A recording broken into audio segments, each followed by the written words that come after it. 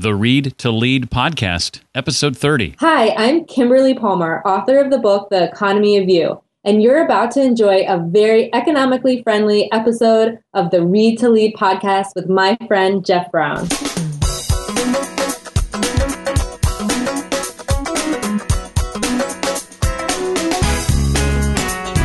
Sometimes we can think, diminishers, these are these like hot-headed, tyrannical, egomaniac leaders. Not necessarily. Some of the most devastating diminishers I see are leaders who are too nice to ask people to do things that are hard. Welcome to the Read to Lead podcast with Jeff Brown.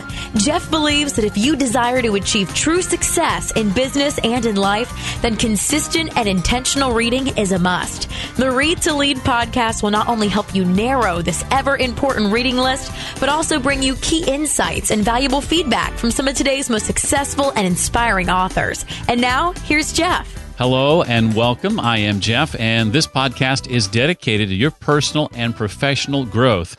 As each week we sit down with a successful and inspiring author, we talk about their latest book and, depending on their area of expertise, their thoughts on leadership, personal development, career, marketing, business, or entrepreneurship. And in this episode, we chat with Liz Wiseman, author of Multipliers, How the Best Leaders Make Everyone Smarter. Liz will help us understand how multiplier-type leaders differ from what she calls diminisher-type leaders and their varying approaches to things like managing talent, approaching mistakes, and getting things done. That's coming up next. But first, if you or someone you know is now or is soon to be involved in podcasting, I want to recommend to you an awesome way to get started. It's called Podcaster Academy, and it's a new month-long online course for anyone wanting to master the art of sounding more natural and conversational, being able to interview the pros like a pro, things like learning how to create an effective open and close for your podcast that will get you the results you need, and more. This online course has been created to enable you to learn the key insights, techniques, and habits that I've mastered, launching numerous successful radio shows. It's being taught live in 4 one-hour weekly long modules, each with a 30-minute Q&A session, and each student receives 4 30-minute one-on-one coaching sessions with me. The inaugural class begins February 2014 and is just $297. In fact, you get 2 hours of training every week of the course for just $75. Currently, 16 students are registered, just room for only 9 more, so don't miss out. Find out more and register right now at readtoleadpodcast.com/academy. That's readtoleadpodcast.com/academy. Liz Wiseman teaches leadership to executives around the world. She is the president of the Wiseman Group, a research, leadership, and development firm headquartered in Silicon Valley, California. Some of her recent clients include Apple, Dubai Bank, Nike, PayPal, Salesforce.com, and Twitter. And she's been listed on the Thinkers 50 ranking and named one of the top 10 leadership thinkers in the world. She's also a frequent guest lecturer at BYU, Harvard, the Naval Postgraduate School, Stanford, and Yale. She's a former executive at the Oracle Corporation. She's conducted significant research in the field of leadership and collective intelligence and writes for Harvard Business Review and a variety of other business and leadership journals. And she's the author of both The Multiplier Effect, Tapping the Genius Inside Our Schools, and Multipliers, How the Best Leaders Make Everyone Smarter, a Wall Street Journal bestseller, and the book we'll be focusing on today. I've wanted to have Liz on the show since we launched in July 2013, so this is very exciting to have her here today. Liz, welcome to the Read to Lead podcast. Jeff, thank you for including me on your podcast and your show. I believe that if you think of leadership, Liz, as influence, then we're all leaders at one level or another. And I want to start by asking you, who is Multipliers ultimately written for? Will it benefit leaders at any level, or is it for a leader at a certain place in their career? What would you say? Well, Jeff, I started with this idea that Multipliers was for leaders in the corporate world, people who managed teams, whether they be first-line managers or up to senior executives. But what I found as I was continuing to work on it and then out teaching is it really is a book for leaders who are influencing people. It's for anyone who needs to get the best work out of the people around them. And, often companies will say, well, we want you to come in and talk to our individual contributors, but the message has to be probably really different, doesn't it? And it doesn't, because we all have to get the best work out of our colleagues. And, one of the greatest leadership challenges is individual contributors learning how to lead their senior leaders and how to get the best thinking out of them. As I mentioned, I started with a focus on the corporate world, but what we found is the readership or the audience for these ideas in the book has been just as strong out in nonprofits and in our school systems in particular, and parents.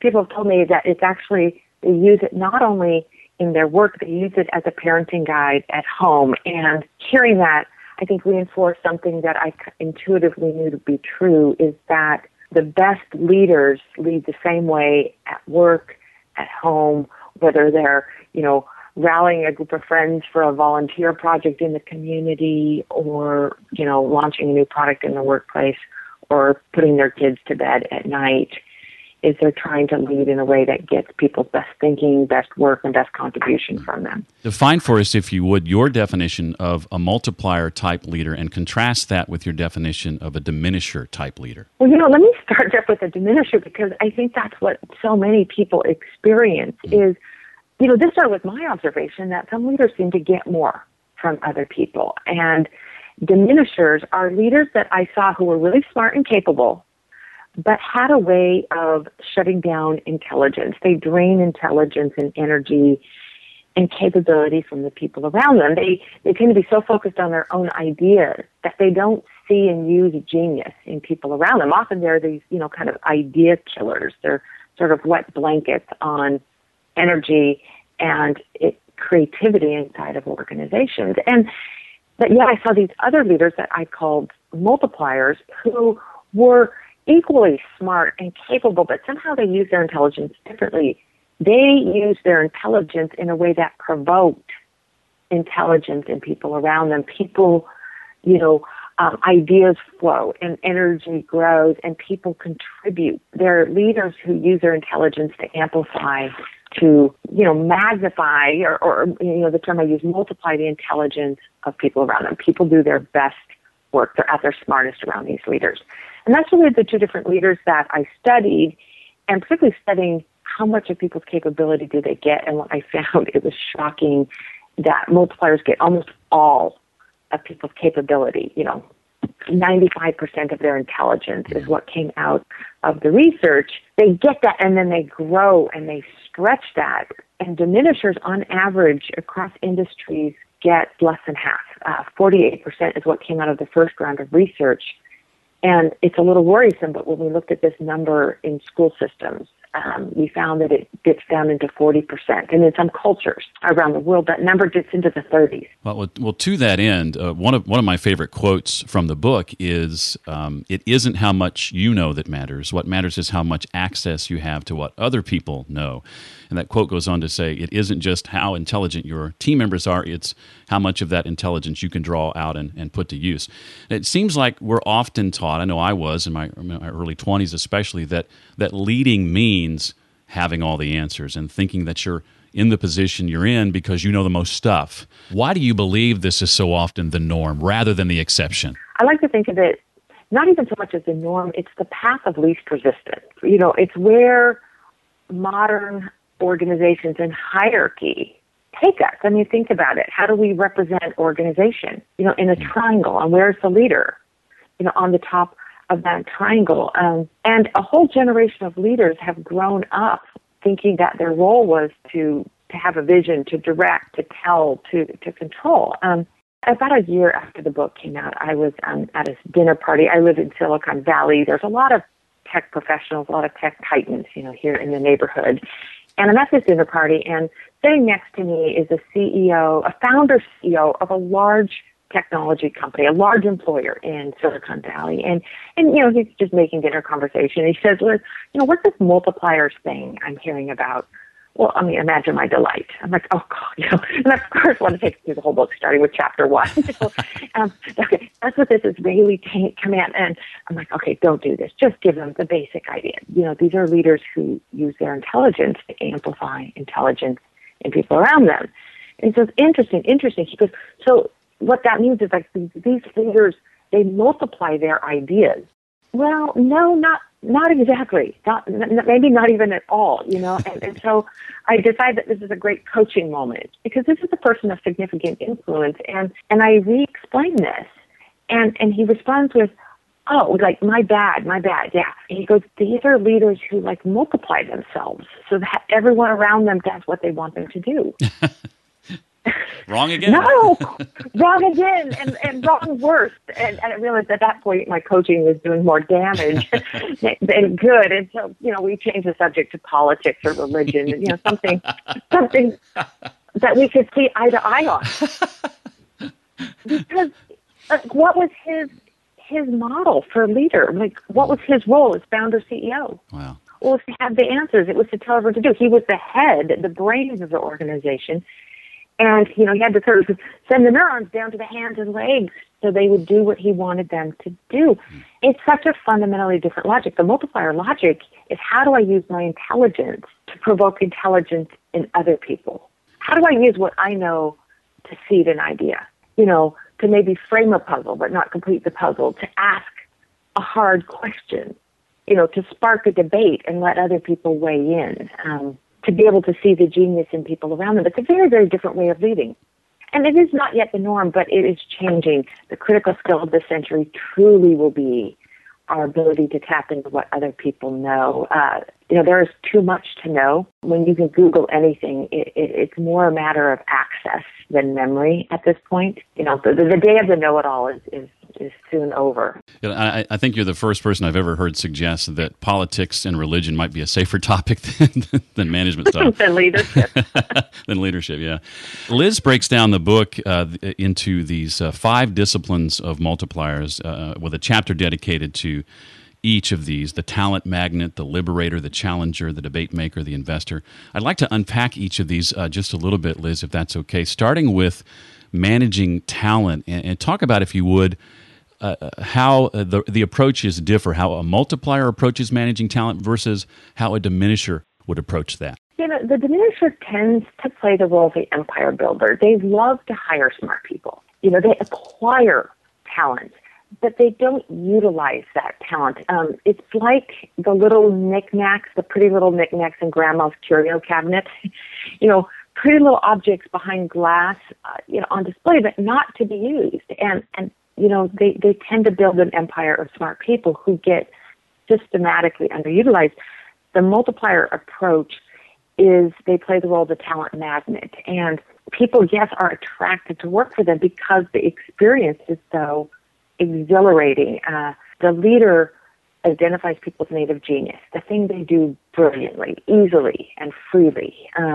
What is it that Jeff just is natural at? What is he going to do anyway? How do I tap into that? And then put that to work against our hardest problems. And because they do that, it's such an exhilarating experience that talent flows toward these leaders, to the multipliers. When it comes to approaching mistakes, the next one, I've had the misfortune years ago of working for a leader who, the worst thing you could do was make a mistake. If you made a mistake, you try to find somewhere to hide. Share with us how the multiplier and diminisher approach this area. Yeah, sure. Yeah. And it's really the work environment that they create. The diminisher tends to create an environment that is tense, that is full of anxiety. They tend to play the role of the tyrant, and they're not typically yelling, chair-throwing kinds of tyrants. They just generate stress around them, which means that people hold back and they play it safe. The multiplier plays the role of the liberator, giving people space to think, but not just, sort of hippie like, hey, knock yourself out, do something creative, be brilliant.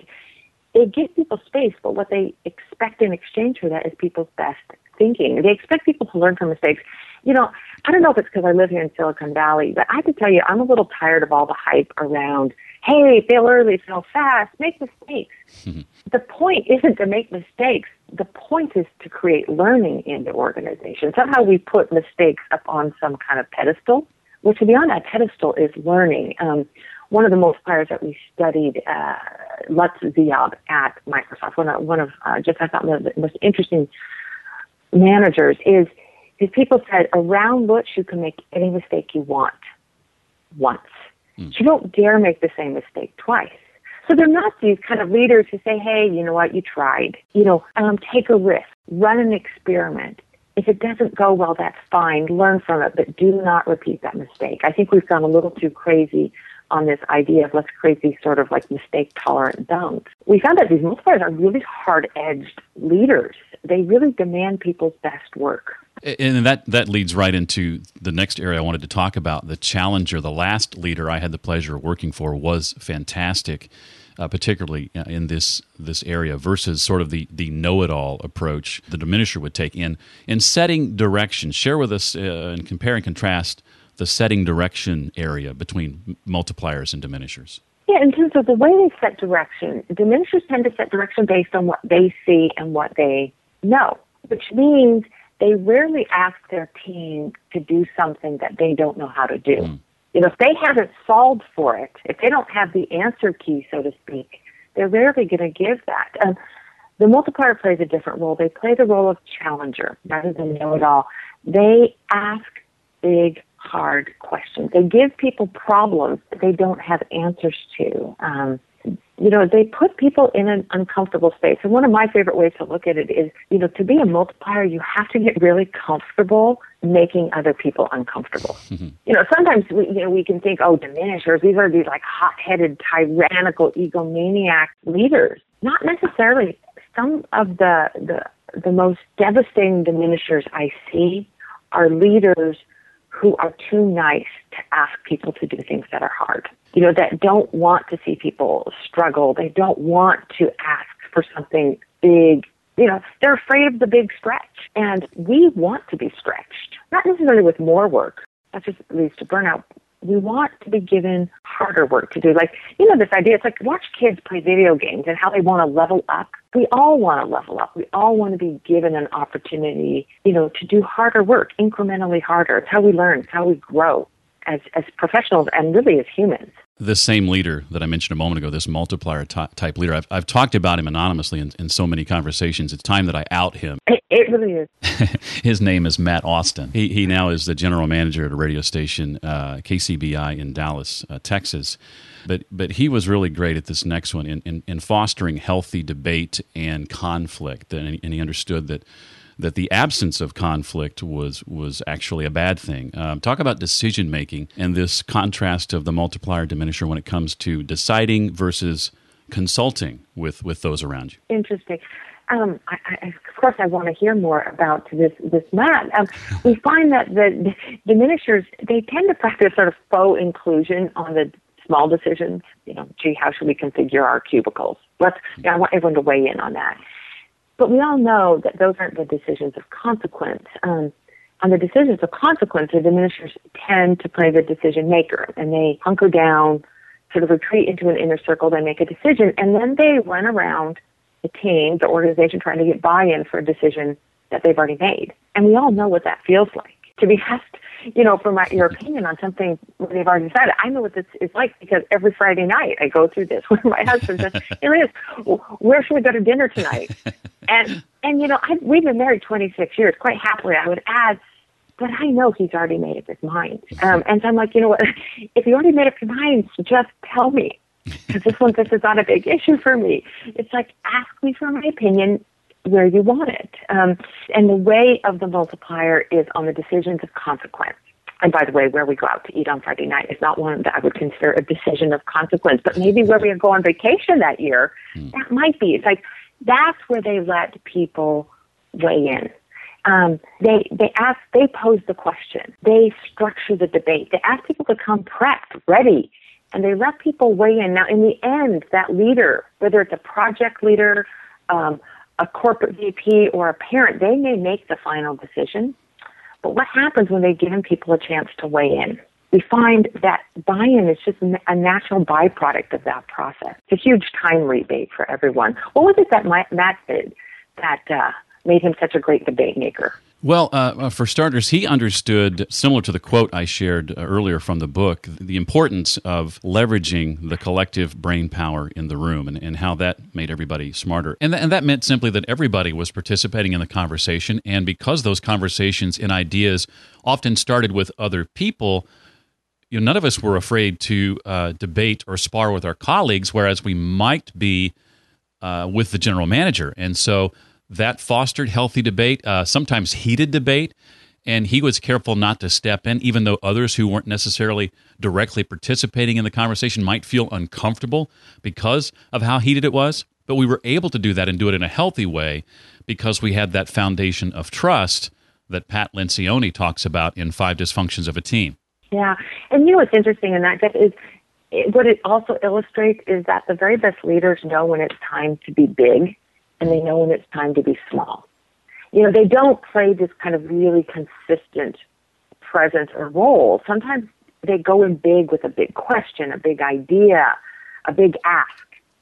But then they know when it's time to retreat and create space for other people. And not only do they create space for other people to step up, but when you play your chips sparingly like that, when the leader then comes in big, everyone listens and it's valued.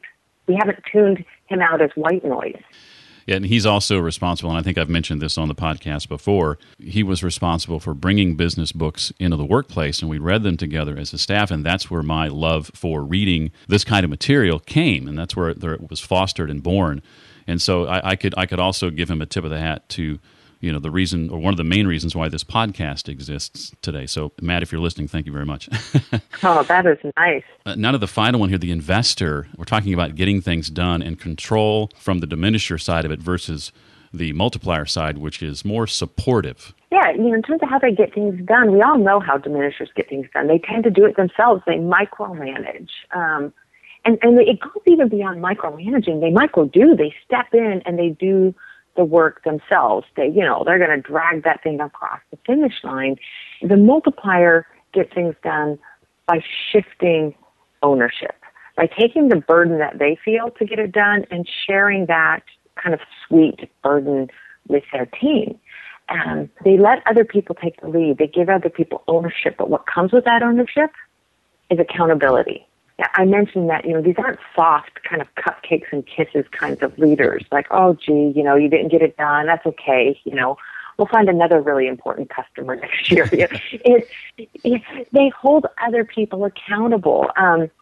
One of my favorite examples of this is something I heard about John Chambers at Cisco. And when the company was young, just sort of getting out of its startup phase, Chambers was hiring his first vice president into the company, a man by the name of Doug Allred, to run customer support. And he said to Doug, when it comes to this part of the business, you get 51% of the vote, and I'll take 49. And he said, but Doug, you also get 100% of the accountability.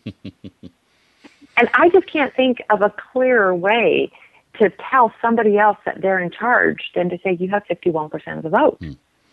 And I think this is a really helpful tool in collaborating just between colleagues. Let's say, Jeff, you and I are working together on a project. We might say, okay, because I'm actually not a big believer in shared leadership. I think it's really confusing, but I love the 51-49. Like, okay, we're going to work together on this. Which one of us is 51%? Okay, that's the person who's in the lead. The other person says, I'll take the 49%. Well, it doesn't mean they're ignored, that they don't contribute. Just like John Chambers didn't want to be ignored by his new VP. Consult me, use me, engage me, but in the end, I'm backing you.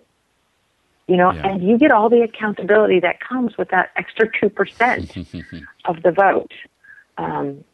They're really, really clear about who is in charge. And I think it actually is what creates great collaboration. You've had the chance now to observe reactions to your book, and you say there's nearly a what you call a universal 3-step reaction: resonance, realization of the accidental, diminisher, and resolve of the multiplier. And I'd like to break those down if we could, starting with resonance. Well, Jeff, honestly, I think I was wrong about this. What I laid out in the book is sort of resonance, realization that you might be an accidental diminisher, and then sort of a resolve to be a multiplier. Actually, what I found, it's a little bit different than this. Where it starts is this resonance that there's these diminishing leaders and multiplier leaders. And, I call this phase now sort of damn diminisher. It's like we realize, man, it did not feel good to work for this person. I would avoid it at all costs. Going into work and being only able to give half of our capabilities is, people describe it as exhausting. I mean, isn't that interesting that when we can only contribute half of our capability, it's exhausting to us? Anyway, so we get it. We're like, oh, damn diminishers. And then we very quickly move to this resolve to want to be a multiplier. It's like, man, you know, these multipliers, they inspire me. I want to be a leader like this. I want to be like Matt, who Jeff talked about, or Lutz Ziab, or Sue Segal, or any number of these leaders.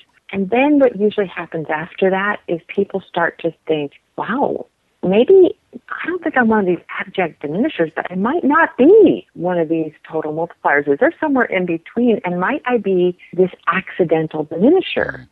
And I think for me, that has been the big aha in this, is how much of the shutting down and the diminishing of talent happens with the very best of intentions. I don't worry about these kind of tyrannical egomaniacs in the workplace. You know, we tend to know who they are. We stay away from them, but we leave companies because of them. I worry more about those of us who are well-intended leaders who, with the very best of intention, tend to be shutting it down. It might be just, you know, we've got so many ideas and we think we're sparking creativity, but no one else around us needs to think. You know, maybe we're so energetic, so enthusiastic that we're consuming all of the space in the room. You know, we're not actually creating contagious energy. We're sucking the oxygen out of the room. Maybe we're moving so fast nobody can keep up. Maybe our optimism, you know, this kind of positive can-do attitude that we put on a pedestal, you know, maybe that's actually shutting down risk-taking. Maybe, you know, we're not acknowledging people's struggle. So I find that second piece actually comes a little bit later, but that is the path of learning. Well, that final chapter goes on into detail about becoming a multiplier. Before I move on to some other questions not directly related to the book, Liz, what else is there about the book, if anything, that you would like to make sure that we know? Probably the idea that I hope comes out of the book is this idea that there is unused, hidden talent all around you, that there's latent intelligence. And you know, I think if there's one thing I've learned, Jeff, in this research, you know, so I studied leadership, but in studying leadership, you really study followership. You can't really study leadership without seeing what it's like to follow. And I think actually followership is an art and maybe even more important than leadership. But what I have learned is that people come to work every day. We enter, you know, through the doors, whether it's a radio station or we walk into the halls of a big corporation or a small business or a startup or a school. And every day we want to give 100%. You know, you hear managers talk about, oh, you know, I'm not sure my people really want to step up. They want to contribute. Well, I talk to those people, and it's painful for them not to. And, you know, as we sit in leadership roles, having some sort of accountability, whether we, you know, are people managers or trying to get a project across the finish line, trying to make a sale, that you have more resource at your disposal than might meet the eye. But you might have to ask some different questions to know how to get at it. Liz, through your writing and your opportunities to speak in front of many groups, when your time on this planet is through, sort of a big picture question here, what do you hope ultimately your legacy to be? Well, you know, a couple thoughts that come to mind. Do you remember when Google went public, when they went through the IPO? Oh, yeah. They had something written in those terms and conditions that one of their values was to do no damage. Right. In some ways, you know, I want my legacy to be to do no damage. You know, one of my most important roles as a leader is that of a parent. And, you know, as a parent, you can get yourself all fully charged up that you have these values to instill in your kids and things to teach and things to do. It's a very busy job being a parent. I have 4 children, and, you know, 3 still at home. My oldest is just in her freshman year at college. And you always have to do. And when you really step back, you think, you know what? I think my most important job as a parent is to just not wreck my kids because they kind of come pretty great. You know, they came to me like not able to do some things themselves, but they came as these like whole, perfect, beautiful people. And I think the best parents just don't wreck their children.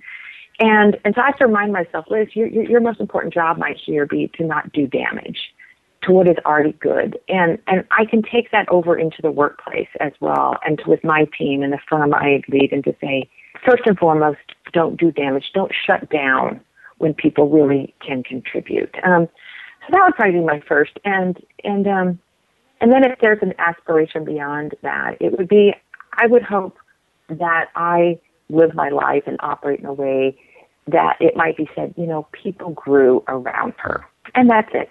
And I think that they are, if my opinion means anything in that area. Name for us, if you would, a couple of books you've read in the last couple of years that have had a huge impact on you, Liz, and maybe how or why they impacted you as they did. That's interesting. That's a tough question for me because I'm in the middle of writing a book right now. So I have been spending the last year just buried in research and books for my work. And, I struggled initially to pull out, one that just blew me away and had an impact. And here's a couple. One of someone whose work I really, really like is Brene Brown's work, Gifts of Imperfection. And I recently read Daring Greatly. And I think the idea that came out of that for me is, Brene is a shame and vulnerability researcher. How's that for a job? So she studies what creates shame. And, I think what I've learned from that is that, we are at our best when we are at our most vulnerable. And we are at our most powerful when we are vulnerable. And, when I think, because I study leadership, the most powerful leaders are the ones, I think, who are not perfect. I think the most powerful leaders are cracked and flawed and human and humble. I think it is in our weakness that we find humility.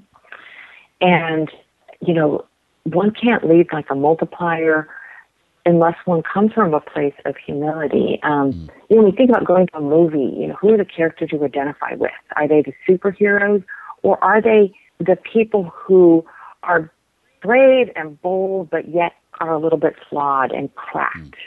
Those are the characters we tend to, root for, and we want them to be successful. And I think if there's a message for leaders, it's, if you want to create an environment where people take risks, where they act boldly, where they dare greatly, to borrow Brene's term, start by being vulnerable, talking about your own mistakes. One of the things we found in the research is over and over, multipliers talked about their own mistakes. It's like, as a parent, if you want your kids to be able to learn from their mistakes, talk about your own. At one point, my kids said to me, they're like, Mom, when we talk to Grandma, she tells very different stories about you and your childhood.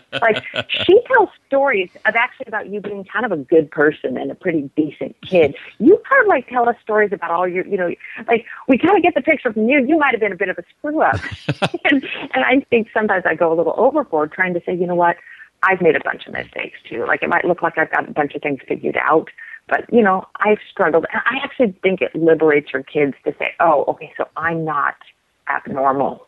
There's not something wrong with me.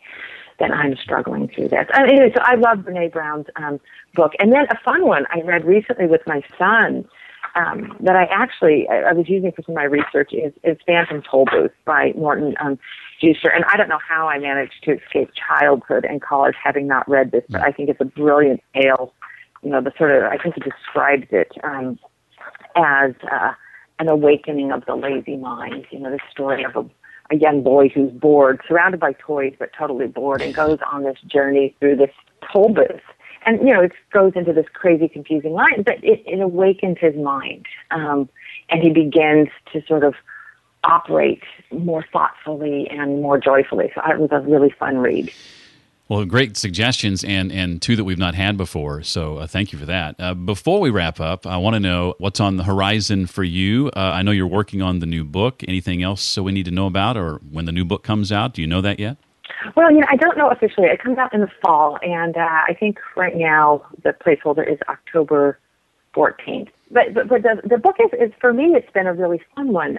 What I've been studying for the last couple of years and writing about is why we are so often at our best when we don't know what we're doing. When we are doing something for the very first time, it's often our very best work. Why is that? And, it's caused me to explore questions like, when does knowing get in the way of not knowing? And learning. And so I've been writing this book about how to think and operate like a rookie, whether you are truly brand new to something or you've been doing something for the 20th time, how to operate with this kind of this genius and capability that rookies bring to their work. So it's been a fun one. I just have a question about that. Do you think in part that's because since we know we're new at it, we work that much harder to make it good? Is it something along those lines, or is that just one possibility? Bingo. It's absolutely right. One of my least favorite reactions, because at this point it's just sort of friends and family who've been, working with me on this, is when people say, "Oh, there's your book about beginner's mind." No, it really is. It's far less about this kind of open slate beginner's mind. It's not really about how beginners bring all these fresh ideas. What really beginners bring to the work is desperation. When you don't know how to do something, what do? You have to go out and seek, and you have to ask, because you're really humble. And maybe it's a book fundamentally about the difference between humility and hubris, and how that affects our work. But it's also, you have to work the tail off. You've got to just pedal faster. And, we're just often in our very best space when we're doing something for the first time, because we're alert, we're sharp, we've got all of our antenna up. We're cautious, but we gotta punch it out kind of fast because people are watching. And we work hard. I really do see people over and over at their best. Well, Liz, as we mark the half-year anniversary of the Read to Lead podcast, I can't think of a better guest and a better book to talk about than you and your book, Multipliers. So thank you so much for doing this, for being a part of the show. We really, really appreciate it. Well, Jeff, thanks for having me, and thank you for doing this and giving people a chance to read far more than they could read on their own. So you are having that multiplier effect with lots of people who love to read but don't have all the time. So thank you. If you'd like to let Liz know what you thought about today's episode and the insights that she shared, and I hope you will, you can send her a tweet to @LizWiseman on Twitter. That's @Liz, L-I-Z, Wiseman, W-I-S-E-M-A-N on Twitter. To comment on this episode and check out any of the resources that we talked about, just go to readtoleadpodcast.com/030 for episode 30. Don't forget our sponsor, Podcaster Academy. Find out more at readtoleadpodcast.com/academy. And if it's worthy of your time, I hope you'll take a moment to rate the podcast. A couple of ways you can do that: readtoleadpodcast.com/iTunes and readtoleadpodcast.com/Stitcher. If you give it a 5-star rating and leave a written review, I'll be sure to mention you by name in an upcoming episode. To that end, I want to say thanks to juicingradio.com, who says it's an excellent saver of time, and Book Nook Atlanta, who says, "How have I survived without this podcast?" Thank you so much. Well, that does it for this week. I hope you found it useful and informative, and I look forward to seeing you next time on the Read to Lead podcast. Thanks so much for listening to the Read to Lead podcast. As a subscriber, we challenge you to be more than just a passive listener. Become a vital member of the community. Visit us on the web at readtoleadpodcast.com and chat with other members at facebook.com/readtoleadnation. Until next time, remember, leaders read and readers lead.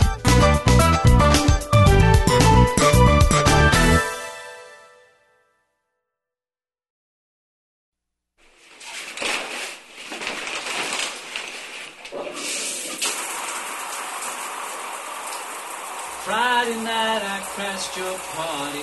Saturday I said I'm sorry. Sunday came and trashed me out again. I was only having fun, wasn't hurting anyone, and we all enjoyed the weekend for a change. I was stranded in the combat zone. I walked through Bedford style alone, even rode my motorcycle in the rain. You told me not to drive, but I made it home alive. So you said that only proves that I'm insane. You may be right, I may be crazy. Oh, but it just may be a lunatic you're looking for. Turn out the lights, don't try to save me. You may be wrong for all I know, but you may be right.